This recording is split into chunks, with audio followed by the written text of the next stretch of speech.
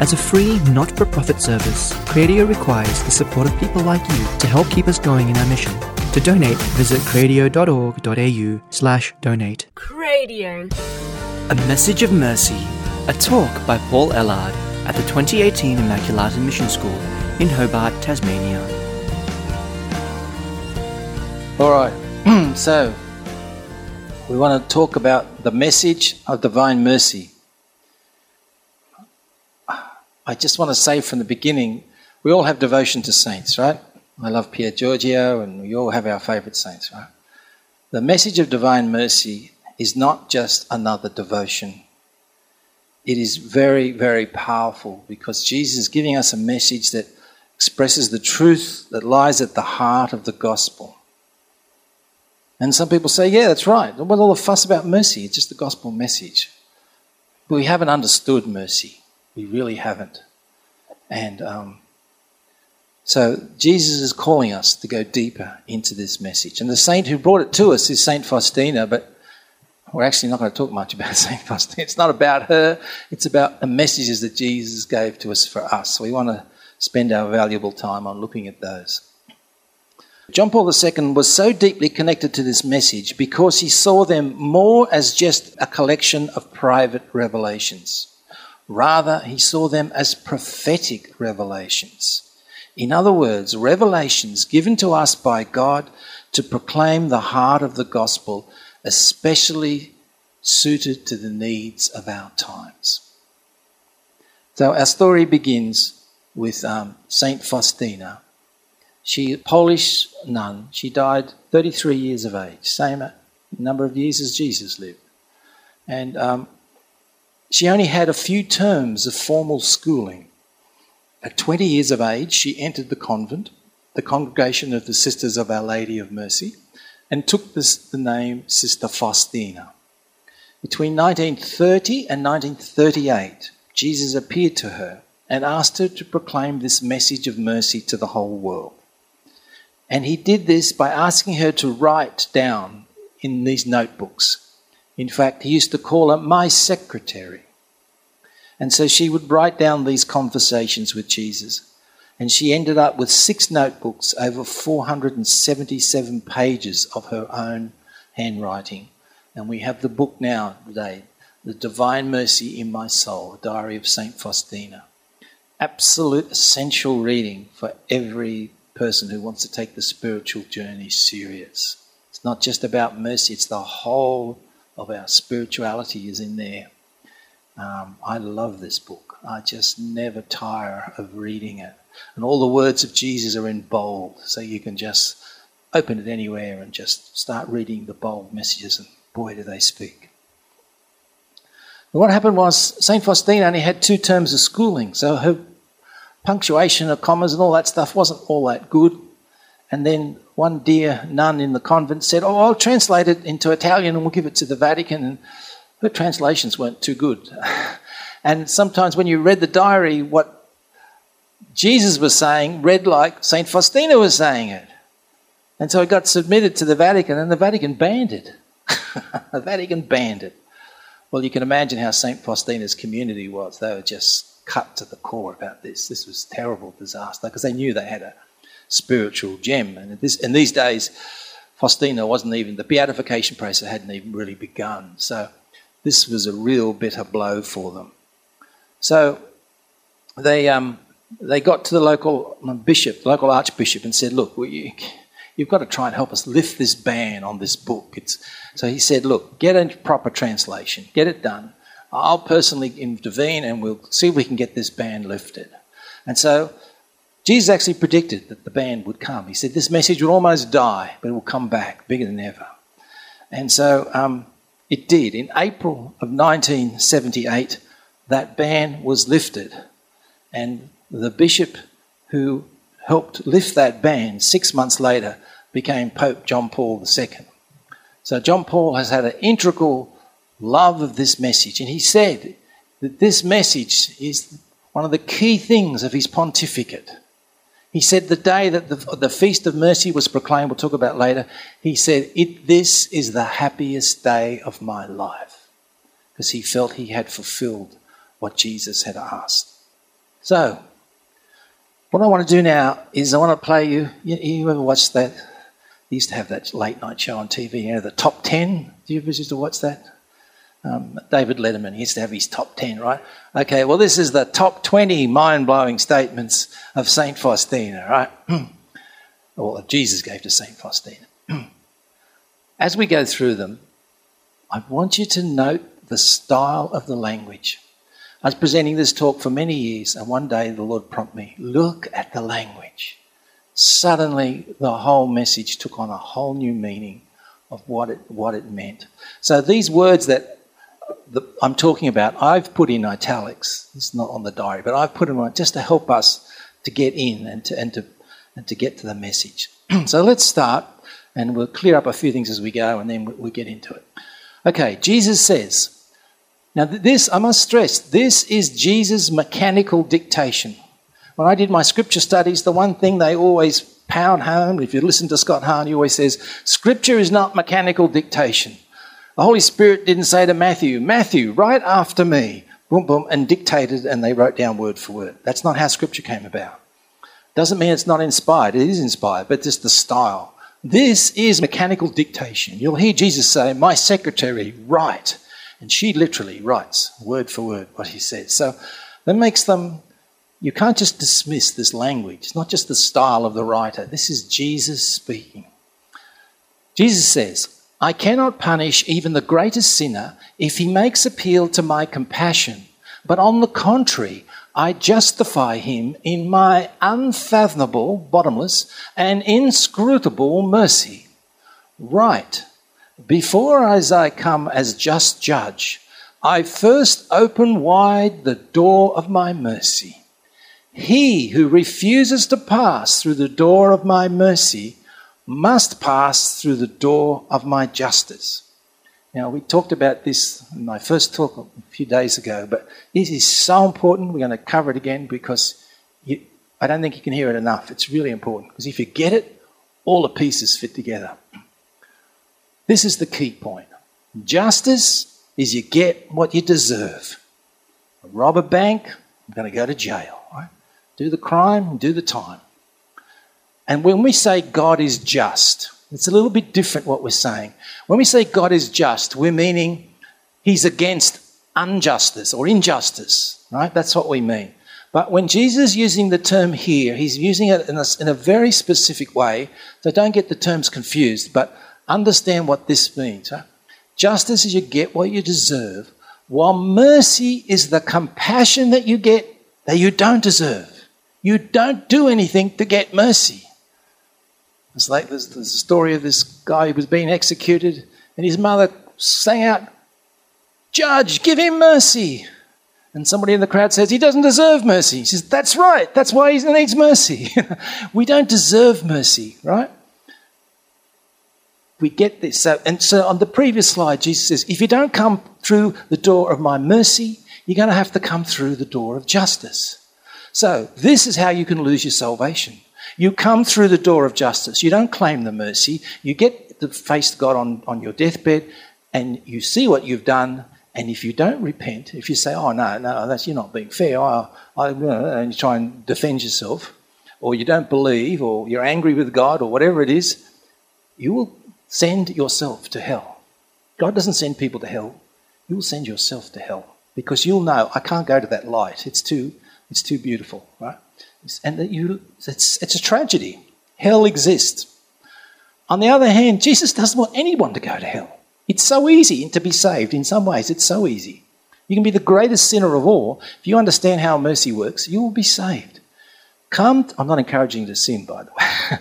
Come through the door of justice, of mercy. Come through the door of mercy and all will be forgiven. And we're about to see what Jesus says about how generous he is with this mercy. Just in case you think I'm exaggerating, you watch as we go through. Jesus says, proclaim that mercy is the greatest attribute of God. If I'd asked you, what's the greatest attribute of God? I'm not sure I would have said mercy. I desire that the whole world know my infinite mercy. I desire to grant unimaginable graces to those souls who trust in my mercy. Unimaginable grace. Think of the thing that you want most in this world. God wants to give you something even better that you haven't even imagined. I have 3 unimaginable graces in my life. I'll share one is my wife. If you're at the last talk, you'll probably know why. She is an unimaginable grace. There are a couple of others I'll keep private, but we all have them. I'm sure we all have unimaginable graces. Jesus wants to give us these things. What is it? Trust is the way we get mercy. We'll have more to say. Jesus says, "Oh, if sinners knew my mercy, they would not perish in great numbers." Hell exists. Souls are being lost. It's a tragedy. It doesn't have to happen. You just have to understand this mercy. You have to understand it. I have to understand it. And then you have to go out and tell the world, proclaim the world God's mercy. So no soul is lost.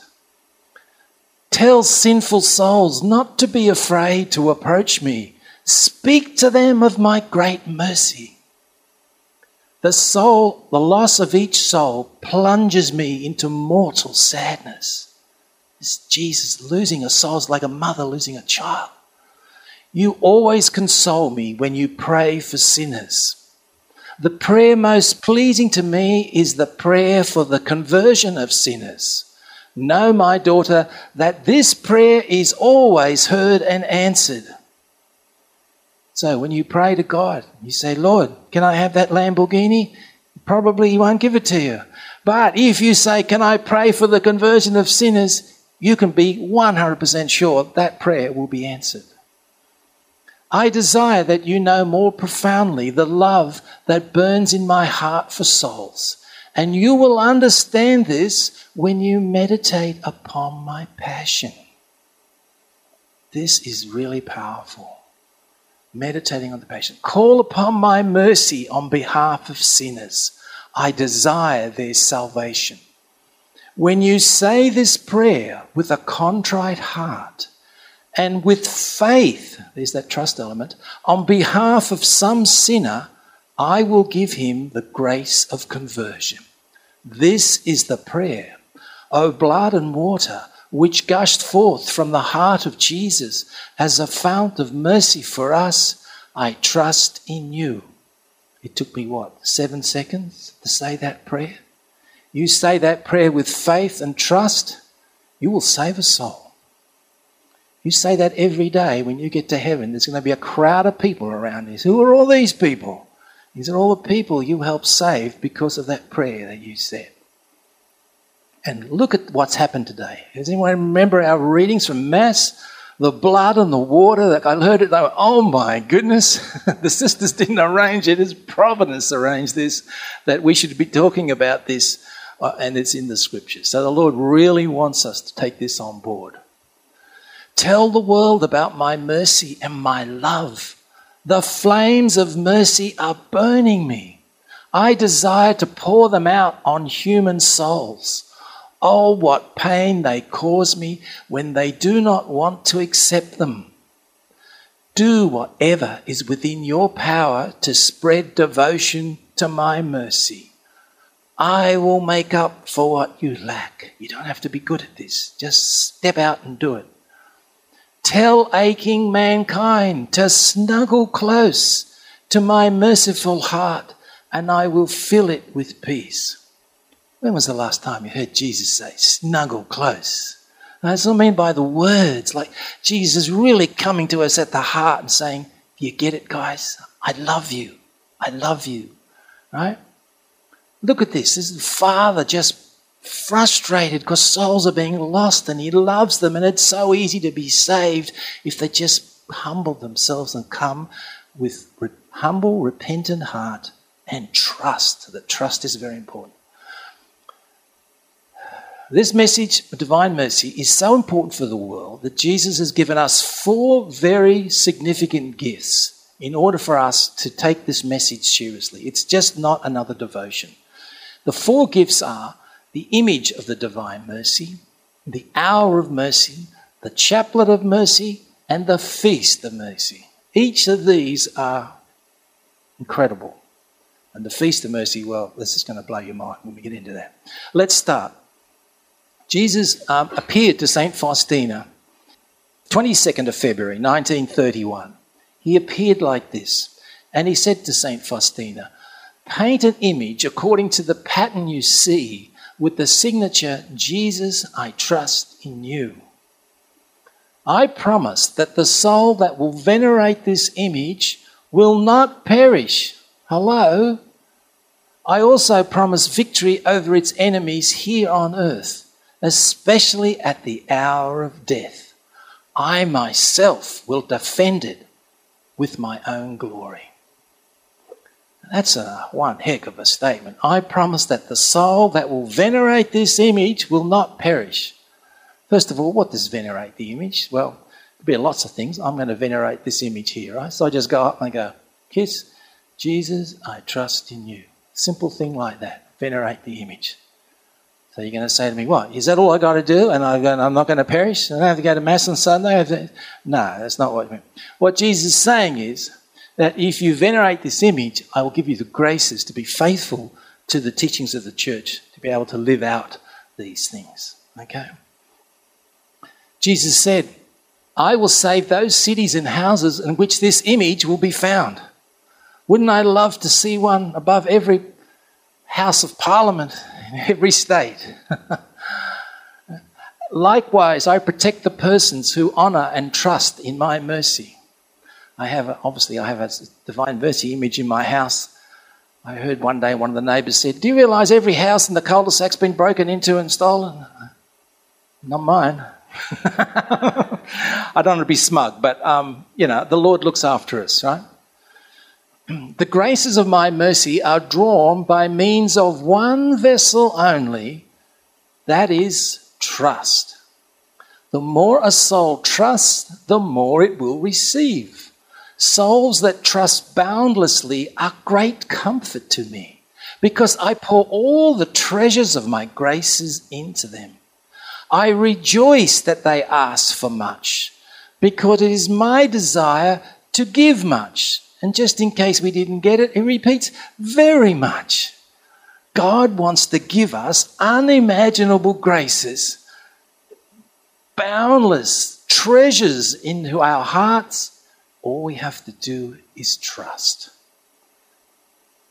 Pray as much as you can for the dying. By your entities, obtain for them trust in my mercy, because they have the most need of trust and have it the least. The grace of eternal salvation for certain souls in their final moments depends upon your prayer. Sooner would heaven and earth turn into nothingness than would my mercy not embrace a trusting soul. Look at the power of that language.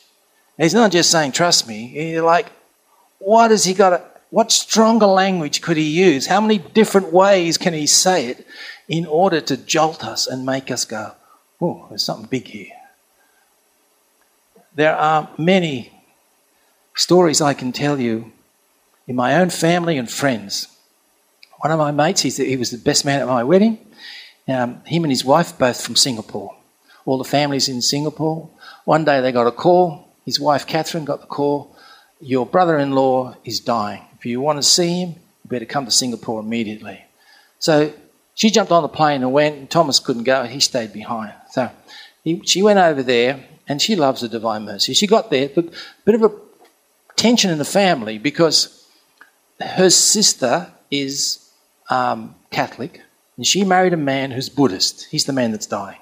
He's the Buddhist. So all his family are Buddhist. So they're not telling the kids what's happening because they don't want to upset them. She comes there and says, "Look, kids, you got to know, your dad's dying and you need to pray for him." So she teaches the kids Chaplet of Mercy, all these little kids beautifully playing Chaplet of Mercy. It just melts the Lord's heart when kids pray like that. So they're praying for their father. She said, "I'm in the hospital bed and there's just all the family, all the Buddhists there, and they're in denial and they don't want to talk about Christianity and all of that." So anyway, she said it's about midnight. All the family's gone home. There's just her next to the bed and her sister and one other person in the room. She said, "I'm sitting there and I'm dozing off." And she says, "I hear this inner voice. Wake up. Why are you sleeping?" And she kind of thinks, oh my goodness, it's like 12 apostles in the garden of Gethsemane, And he says, proclaim my mercy. So she starts to talk to him about Jesus. And his eyes had closed up. He'd been thrashing in the bedclothes his last hours, and he wasn't at peace.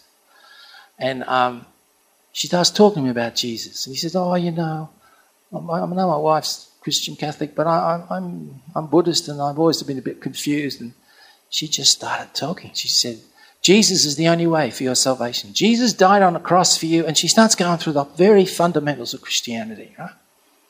Anyway, he's taken it all in. And her sister's on the side going, wow, she's never heard her do this, right? Anyway, and then she says,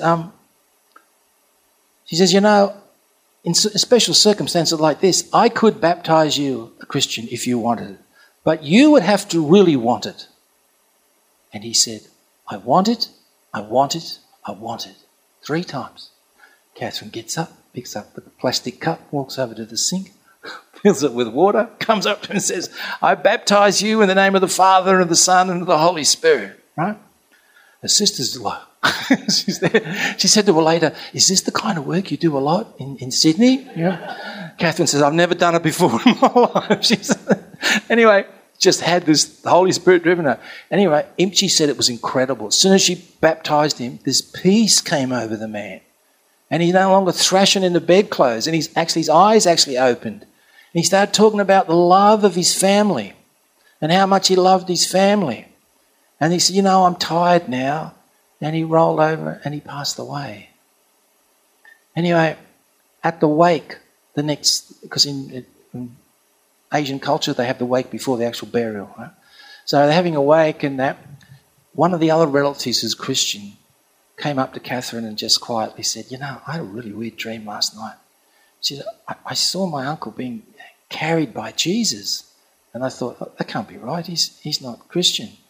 Catherine looks up and tells her the story, and the two of them are like, oh my goodness. Right? In the background, what's happening all of this? The children are saying, Chaplet of Mercy. This stuff is real. I could tell you stories on and on and on. I haven't got a lot of time. But, my own mum. I don't know if I talk about my own. I lost my mum in February, so I'm still a bit raw on it. But, mercy is powerful. The Lord I got a message, a word of knowledge, was to go to the hospital. The hospital rang me and said, your mum, part of her bowel has died. So we want to know, what do you want us to do? We can operate, take out 30% of her bowel, and she have a colostomy bag, but my mum's 90. They said, but at 90 years of age, she probably won't last. We recommend you don't. I said, and if I don't? She said, well, she'll die within 24 hours. What decision do you want? I just said, I can't make that decision. And it's in the early hours of the morning. This is right. It's 3 o'clock in the morning. I looked up at the Divine Mercy image and I just said, Jesus, I can't make this decision. Whatever decision I make, I'm going to regret. And I spoke to my sister about it, and she was the same. I just said, Jesus, come and take complete control of the situation. I cannot do this. I need your grace. Come and take complete control. Anyway, I rang a very, very holy person that is one of my unimaginable gifts, actually. And I rang her at 3 a.m. She doesn't bat an eyelid. She said, let me pray and I'll get back to you. So the phone rang. They picked up the phone. I thought it was her coming back, and it was the hospital. And they said, your mother's taken a turn for the worse. She's not expected to last a few hours. You need to come in immediately. So in one sense, I was relieved because the Lord had intervened. In another sense, I'm going to lose my mum, So got in the car, my sister and I, and we drove to hospital. Anyway, on the way there, the phone rings. It's my friend. She said, I've discerned the Lord's thing, and she's very gifted in the Spirit. She said to me, you need to do a few things, Paul. We need to make sure you get a Catholic priest to anoint her. 3 o'clock in the morning, right? You need to get a Catholic priest to anoint her. You need to go there and say the Chaplet of Mercy. And you need to surrender your mum, because Jesus is going to take her gently to himself. Beautiful words, right? And my mum's like me. We're a bit sooks when it comes to pain and suffering in hospitals. We're a bit sooky, you know. So I got there. I rang early. I had rang earlier for a priest, and the priest left the message. Yeah, I'll go in the morning.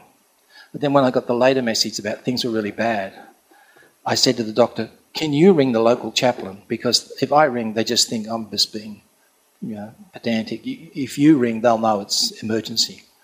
And he came back to me and said, "I rang, but there's no one there. I just left an answering machine." So I'm thinking, oh, great. So anyway, I get out and I'm walking out. And it's St George Hospital, normally packed, but 4 a.m, it's like nobody there. And coming out is a Filipino priest that I know, Father Gabby, right?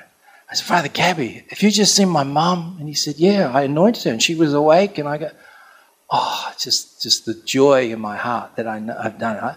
So I fulfilled one of the things I was asked of me, to have the priest. And I went in there and I got in and they put mum in a separate room and they said, "Look, we've just given her an injection to settle her down." So my sister and I, we sat there and we prayed this chaplet. Right? We'd finished the chaplet, 5-10 minutes, and she passed away. So my sister and I, we walked out of there and we were grieved, but there was this incredible peace that we had, because I just knew my mum was now in a beautiful place. So these things are very real. I tell you story after story after story, but the bottom line for you is, when you get that call, come and see your friend so-and-so is going to pass away, start saying that chaplet. You sit in their hospital bed, even if you can't say it aloud, say it quietly. If you can't even get the hospital, say it. Say that chaplet, because it'll make the difference for them. It gives them the trust that they need to come through the door of mercy. And when they're shown how bad their sins are, they're going to say, "Yeah, Lord, I know I'm bad, but I'm going to trust in your mercy." And that humble repentance and trust is going to open the door for your eternal salvation. If you're going to be self-righteous and judgmental of everybody else, on your deathbed you'll be the same to yourself. There's no reason. Your brain won't be able to comprehend any other way of thinking. That's why we don't like legalism. Jesus says, "I desire trust from my creatures. Encourage souls to place great trust in my fathomless mercy. Let the weak, sinful soul have no fear to approach me." Fear comes from the devil. "For even if it had more sins than there are grains of sand in the world, all will be drowned in the immeasurable depths of my mercy." Man, that's huge. You can be an Adolf Hitler or Joseph Stalin, and if you truly, humbly repent and trust, you can save your soul. More sins than there are grains of sand in the world. In other words, Jesus is saying there's just no limit to my mercy. But humble repentance and trust. You can't just... Judas humbly repented, but he didn't trust. He went and hung himself. And that leads us into this. See, this is from Scripture, Matthew, where it says, "Then Judas, his betrayer, seeing that Jesus had been condemned, deeply regretted what he'd done." So he's sorry. "And Judas said to the chief priest, 'I have sinned. I have betrayed innocent blood.'" So he even confesses. But what happens?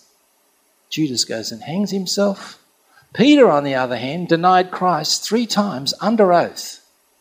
I mean, that's pretty full on. I tell you, I reckon that's worse than Judas' sin. As Peter had given this responsibility. Peter knew he had this responsibility. Judas was also always apparently a bit of a petty thief and whatnot, but Peter sinned worse, I reckon, than Judas. But the difference is Peter trusted that God would forgive him because he had a loving relationship, whereas Judas didn't.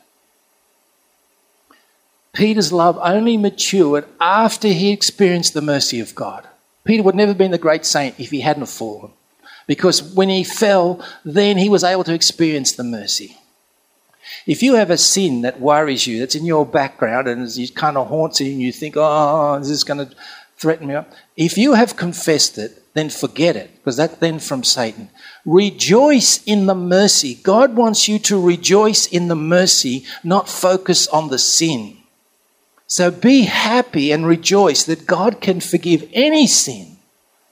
Power of confession, man, that's just one heck of a grace. Just praise God for the gift of confession. So never be afraid. I used to have a big fear of confession, and I was scrupulous and all this terrible stuff, and that's why I'm just so anti all this stuff. We've got to claim the mercy. And when we claim the mercy, then we know unconditional love. We know what it means to be loved, and I don't deserve it. That's the beauty. You can't say, I don't deserve to be loved. You don't. No one deserves to be loved, but God loves us anyway. That's the way parents love their children. That's the way God loves us. He stamped that into creation. Without his fall, Peter's love would have remained weak. And this is why God sort of lets us do silly things, fall off the cliff and do sins. You heard Father's story last night about how bad, pretty bad. It's a pretty heavy story, actually, if you don't take the music away. It's a pretty heavy testimony, right? But he presents it beautifully. So, but you look what happens, see? You then can have the opportunity to discover mercy that the person who hasn't fallen has. Now, I'm not saying go out and sin so you experience God's mercy. That'll just happen in your normal striving of lift the gospel message. We too can only experience the depths of Jesus' mercy after we fall. The bigger the fall, the bigger the opportunity for mercy. So see your failures as opportunities for mercy. Focus on that, and that will free you of any kind of guilt and stuff. Jesus says, there is more merit to 1 hour of meditation on my sorrowful passion than there is to a whole year of flagellation that draws blood. I think I mentioned this the other day. The contemplation of my painful wounds is of great profit to you, and it brings me great joy. There are few souls who contemplate my passion with true feeling. I give great graces to souls who meditate devoutly on my passion. So this is important, to meditate on the passion of Jesus. Why is that? Because all the graces come from the cross. Every wound of Jesus is repairing the sins that you and I commit. And this is what Jesus does. And what does Jesus ask for that? He wants just you to acknowledge that. So when you meditate on his passion, you're saying, I have compassion for that nail that went through your hand because you were innocent. It should have been going through my hand. But I thank you, Lord. I'm grateful for this. I honour your mercy. And the power of that blood pouring out of your hand is more powerful than any nuclear reactor in the world. And I'm going to claim that for myself, and I'm going to claim it for others to save people. Jesus will just love you so much because you're acknowledging that and you're helping apply the graces to others who need it. The second gift Jesus gives us is the hour of mercy. Jesus says, at 3:00 any day, implore my mercy, especially for sinners. And if only for a brief moment, immerse yourself in my passion, particularly in my abandonment at the hour of the moment of my agony. This is the hour of great mercy for the whole world. I will allow you to enter into my mortal sorrow. In this hour, I will refuse nothing to the soul that makes request of it in virtue of my passion. Again, all the graces are coming from the passion. Jesus wants us to understand how we get our salvation, how the debt's free, how all graces come from the cross. The third gift is the chaplet of mercy. My daughter, encourage souls to pray the chaplet which I have given you. It pleases me to grant everything they ask of me by saying the chaplet. Through the chaplet, you will obtain everything if what you ask will be compatible with my will. It's always got to be compatible with God's will. Not because he's a killjoy, because God's will, make sure you understand this, God's will is the best thing that can happen to you. Absolutely the best thing that can happen. There's nothing better that can happen to you than God's will, because God loves you so much, he wants the best for you. So anything that's not compatible with his will is like, it's like the kids asking, can I play in the traffic, Mum? The mum's going to say, you're not going to play in the traffic. You're going to get yourself killed, right? I'm not going to allow that. So we ask God something that's equivalent to playing in the traffic. He's not going to give it to us because it's not good for us. But if it is good for us, he will give it to us. Say unceasingly this chaplet I have taught you. Whoever will recite it will receive great mercy at the hour of death. So another way to get mercy and trusting is to pray the chaplet. Priests will recommend it to sinners as their last hope of salvation. Even if there were a sinner most hardened, if he were to recite this chaplet only once, he would receive grace from my infinite mercy. It takes 10 minutes to say the chaplet of mercy. Once, a whole sinner's all life, 1 10-minute prayer is enough to save them. I desire to grant unimaginable graces to those souls who trust in my mercy. What is the chaplet? Well, we have been praying it, so probably most of you are familiar. As you know, we say this prayer on the Our Father bead of the Rosary, and this what we would have said on the Hail Mary bead. So the main body of the text is, for the sake of his sorrowful passion. Again, Jesus wants to look at, see where the source of grace comes from. Have mercy on us and on the whole world. And then the initial prayer, Eternal Father. So straight away we see this is a prayer to God the Father. It's not a prayer to Jesus. Eternal Father, I offer you the body, blood, soul and divinity of your dearly beloved Son, our Lord Jesus Christ, in atonement for our sins and the sins of the whole world. Body, blood, soul and divinity. What happens if you have body and blood? You have a corpse. Right? You have the body separated from the blood, you have a corpse. In other words, he gave up his life. When that sword pierced his heart, the last bit of blood flowed from the body. So you're offering God the Father and the divinity, the soul and the divinity. The soul is the essence of who we all are. When our body dies, our soul will live on. And the divinity, in Jesus' case, he's divine. We're offering this to the Father. This is mind-boggling. Many years ago, I went out with a girl who was a very good Christian. She belonged to the Uniting Church.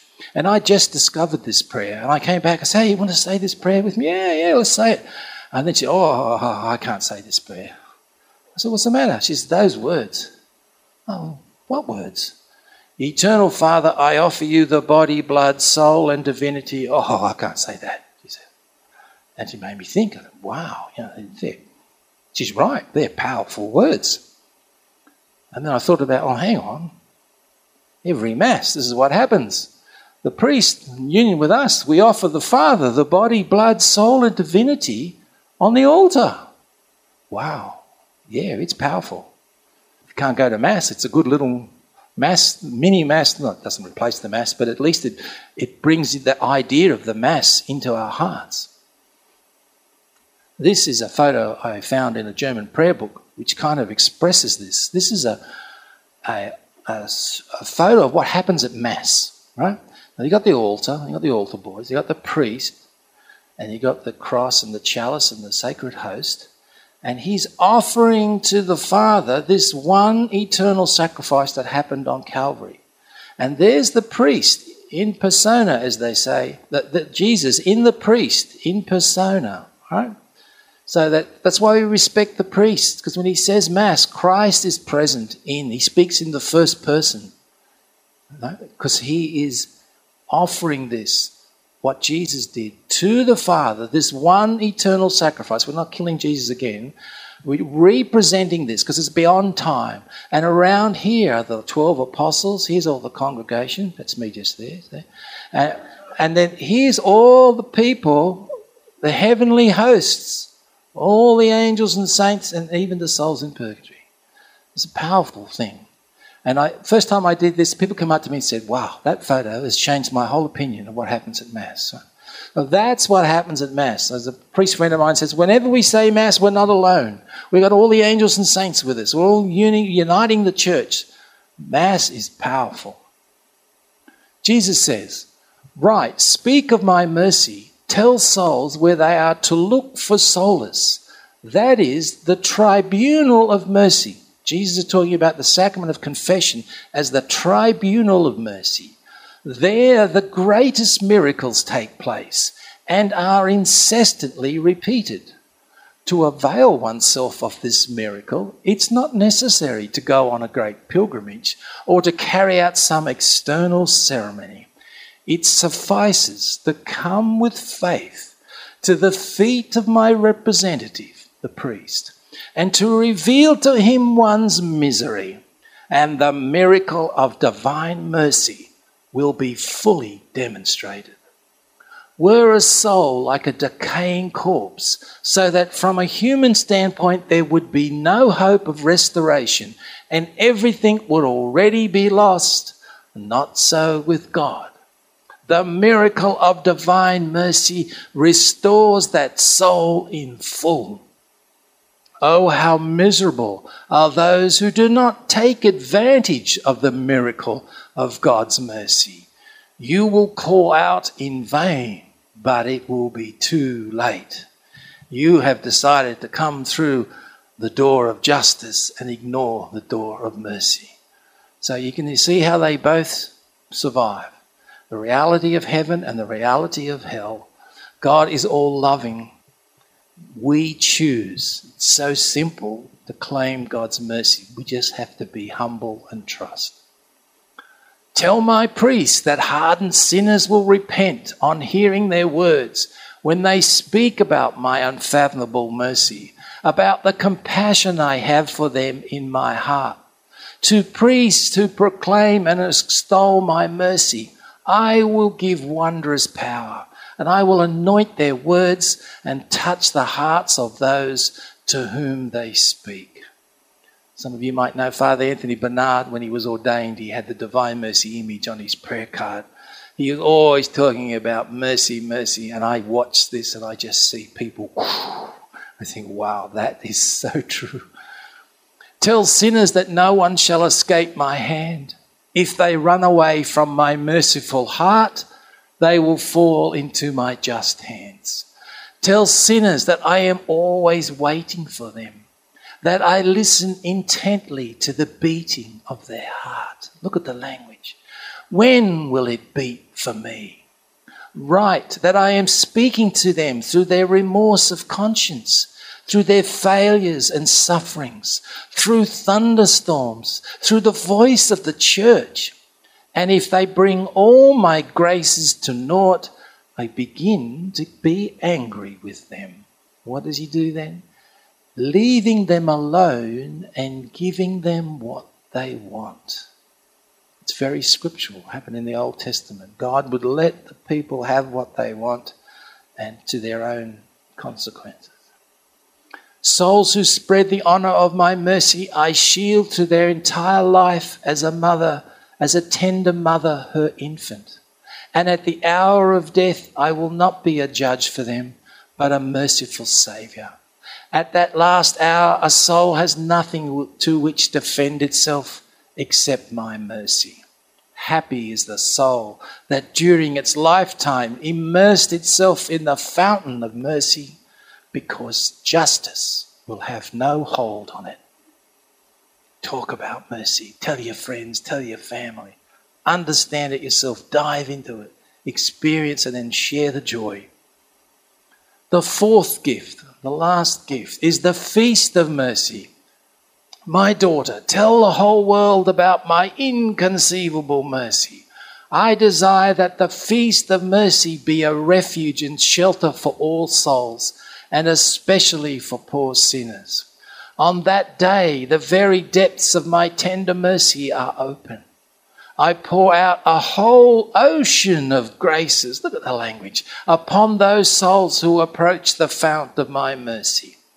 The soul that will go to confession and receive whole communion shall obtain complete forgiveness of sins and punishment. On that day, the divine floodgates through which grace flow are opened. Let no soul fear to draw near to me, even though its sins be as scarlet. My mercy is so great that no mind, be it of man or angel, talk about a blowaway line, will be able to fathom it throughout all eternity. The angels are up there in heaven going, I can't believe that person is getting saved, right? That's the kind of thing. Because you know why? The angels, when the angels rebelled, they were judged instantly. And those who rebelled became demons and kicked out of heaven. Those who remained faithful stayed.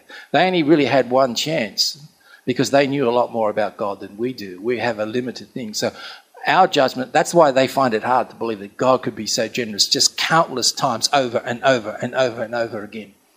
The feast of mercy emerged from the very depths of my tenderness. It is my desire that it be solemnly celebrated on the first Sunday after Easter. Mankind will not have peace until it turns to the fount of my mercy. This gift of the Feast of Mercy is phenomenal. It is huge. Let me just show you. What is Jesus saying? Jesus is saying you celebrate the feast on the first Sunday after Easter. What does it mean? We sincerely repent of all our sins. We place complete trust in Jesus. We go to confession. Now, it doesn't have to be on the day. Poor old priests, they all get hounded on Divine Mercy Sunday. They don't have to be that day, right? But you have to receive communion worthily on the feast. So if you're not in the state of grace, you need to go to communion, you need to go to confession before the Feast of Mercy or on the day. That's why it's better to go a little earlier, so don't hound the poor priest. Venerate the image, right? We talked about venerating the image, right? Just, Jesus, I trust in you. It just takes seconds. Be merciful to others through our actions, words and prayers on our behalf. We had to do a work of mercy also on the Feast of Mercy. If you do all those things, all your sins are forgiven. You're going to say to me, well, hang on, Paul. I thought every time I go to confession, all my sins are forgiven. They are. But what happens is we have debt due to sin, right? What is debt due to sin, right? I'm going to pick on John again, right? I'm walking past John's place. John's got this big window in front of his house. I pick up the house brick and I just hurl it straight through the front of his window, right? Smash it completely. Off I go, right? Overnight, I have a bit of a conscience attack and I come back. I say, listen, John, I'm really sorry about the brick through the window, mate. And John, being the very compassionate man he is, he says, oh, it's okay, Paul, I forgive you. I says, great, see you, John. John goes, oh Paul, before we go, mate, a big hole in the window, all the rain getting in. Oh, are you going to pay for it? Oh, I got no money. Well, can you put something towards it?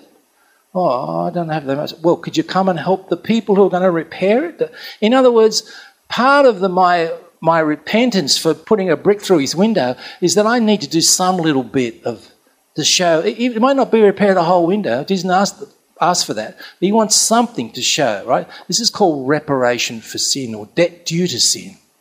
So we build up this debt due to sin, and that's what we do when we go to purgatory. We spend time repairing for these sins through our life, debt due to sin. Okay? Divine Mercy Sunday is different because it wipes away all of that.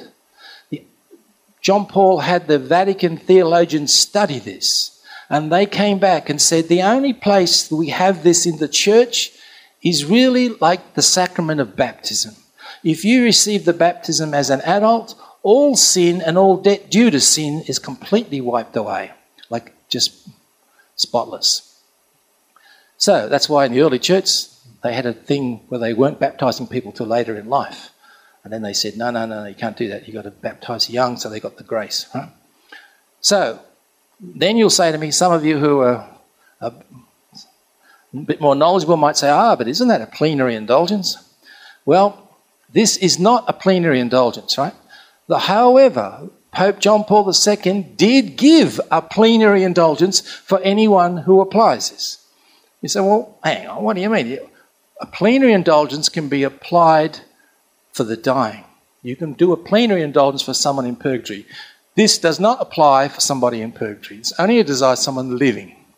But this is greater. This not only This takes away sins. You still have to confess them. But it takes away all debt due to sin, and all venial sin is wiped away. So you do this once a year, and it doesn't matter whether you've had a history of being Adolf Hitler or Joseph Stalin. If you do those points, your soul will be spotless before God. Now, I don't know about you, but I got stuff in my past that I just want to forget, right, and bury, right? It's lovely to know that I can apply this, and it's all gone. I'm going to go to heaven, I'm going to say, Lord, about that thing? He said, I don't remember. You went to Divine Mercy Sunday, I don't remember, it's gone.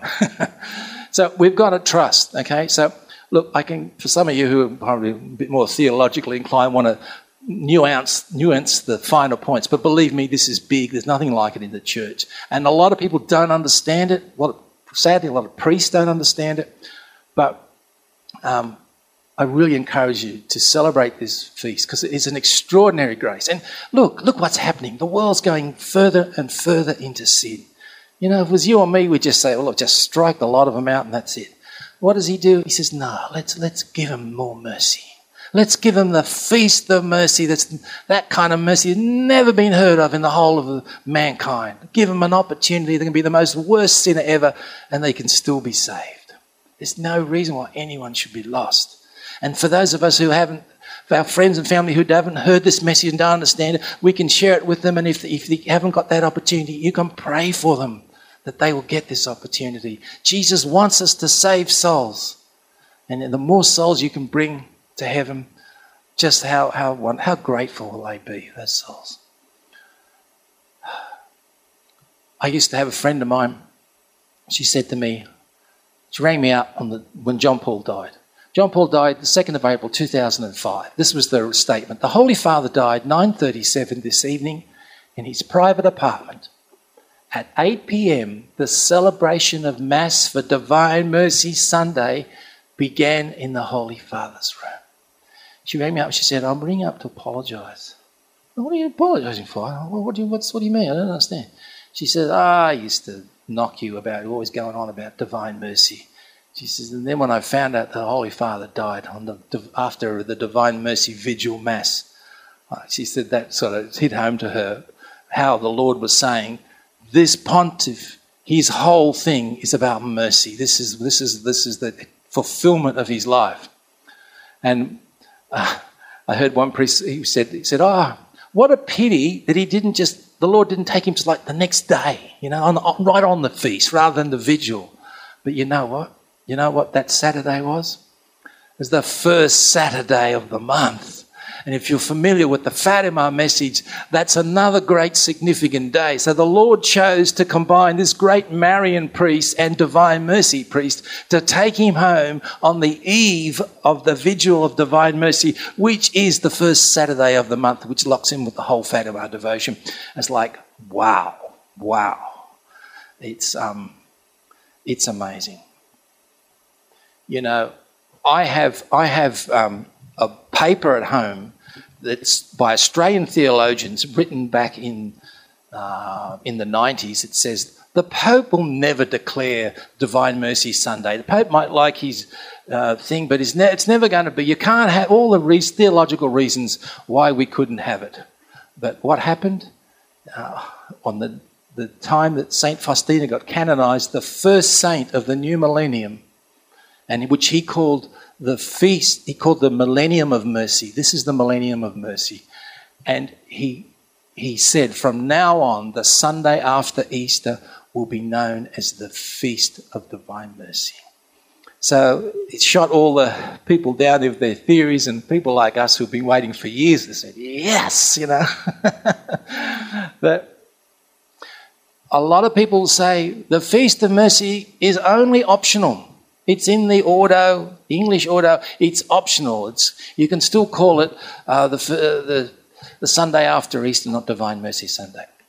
This is a tragedy, and Satan got into this. When they translated the papal declaration from Latin to English, the word was badly translated and came out or. And so people said, it's optional. And there's so many priests in my diocese who think it's optional. It's not true. It's actually compulsory. It was never written like that in the Latin. You go back and read it. And it's a pity. So just clear that up. It's not optional. Last thing. My daughter, I demand from you deeds of mercy, which are to arise out of your love for me. You are to show mercy to your neighbours always and everywhere. You must not shrink from this or try to absolve yourself from it.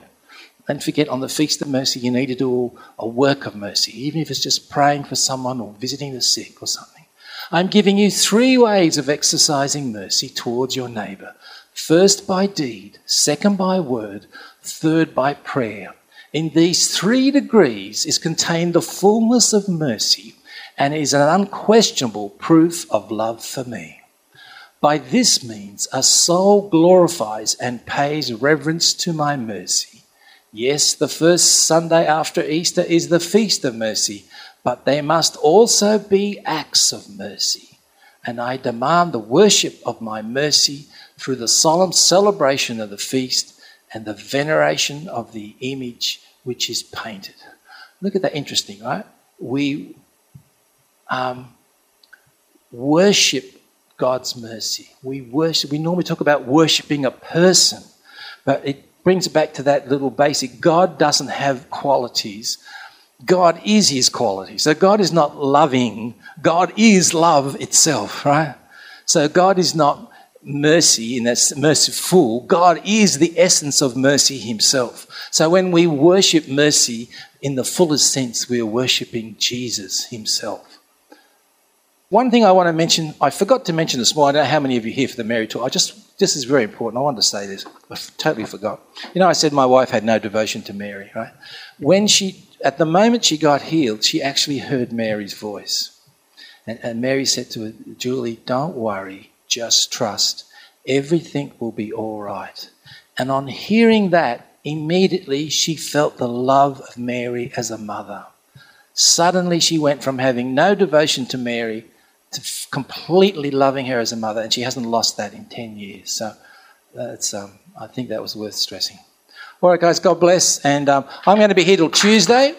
So if anybody wants to come up and have I'm leaving Tuesday morning. When it comes up between now and have a chat, I'm happy to chat with you. All right, thank you. That was Paul Ellard with A Message of Mercy. This presentation was part of the 2018 Immaculata Mission School held in Hobart, Tasmania, on the theme Being a Disciple of Jesus. For more talks, interviews and shows, visit cradio.org.au.